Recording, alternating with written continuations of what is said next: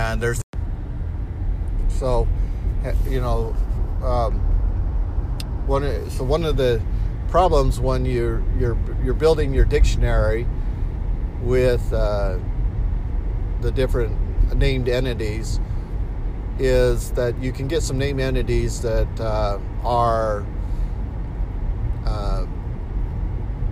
they are Twitter names. And so what you want to do is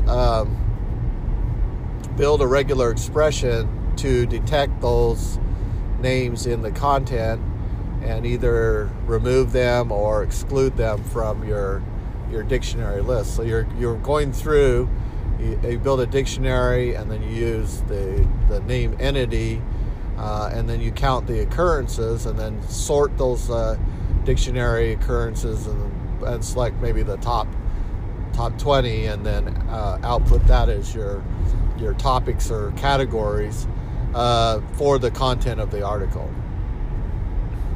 And but the problem in extracting that information is that you got to remove those Twitter users, and you don't want them be monopolizing the topics, even though they may be making comments.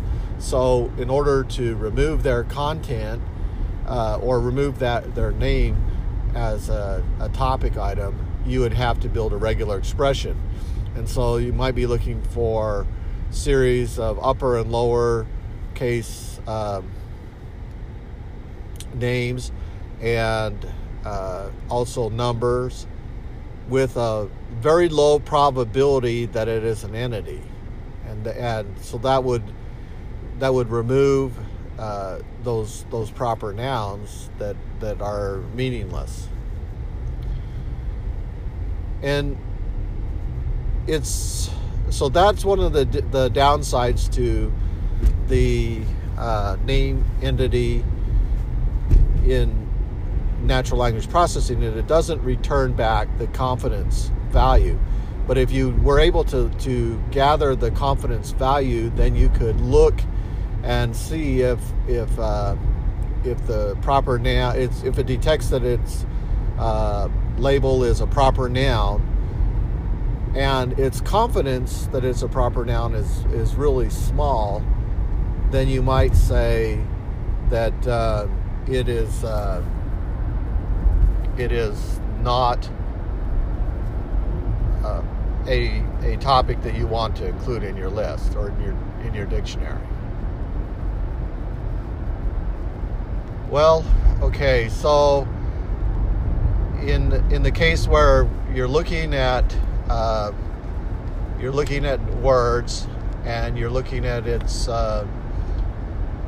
value or its score, you could get the score based on its number. So it has an ID, a token ID, it has a frequency, and you can also then look to see how many times the number occurs, how many documents there were, in other words, how many sentences or paragraphs that you're parsing there are, and whether the word, how many times it appears across those documents, and then take the log. So if the log is close to 1, if that ratio n divided by the frequency the word appears in the different documents is close to 1, then the log will be close to 0. So the weighting on that will be small.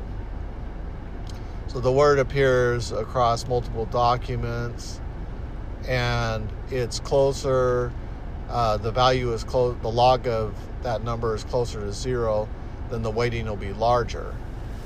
And so the idea is that more frequent used words might be more important. So in the case where you're talking about, say, the economy of the state, Trump's talking about the economy of the state. If he uses the word economy or China frequently, then you might conclude that weighting is more important, and that's an important word.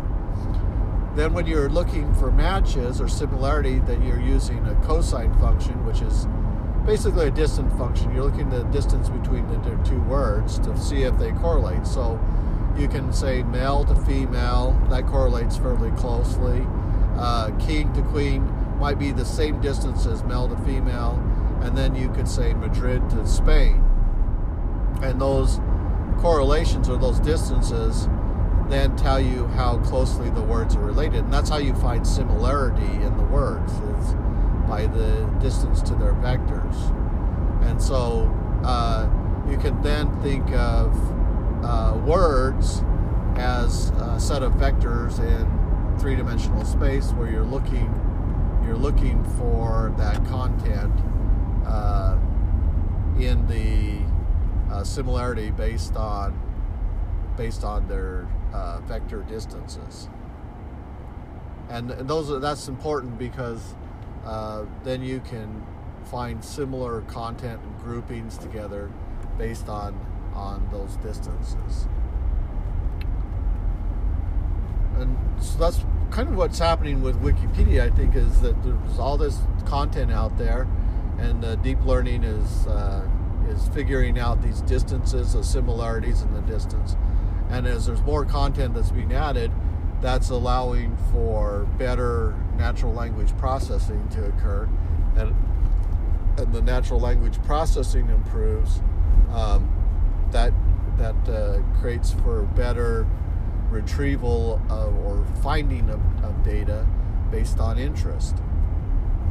So you might be interested in what Trump's saying about China, and so you could find all the tweets that relate to China, or have some sort of similarity to the sentence, maybe not just a word match, but a similarity to maybe an idea or a set of ideas in a sentence.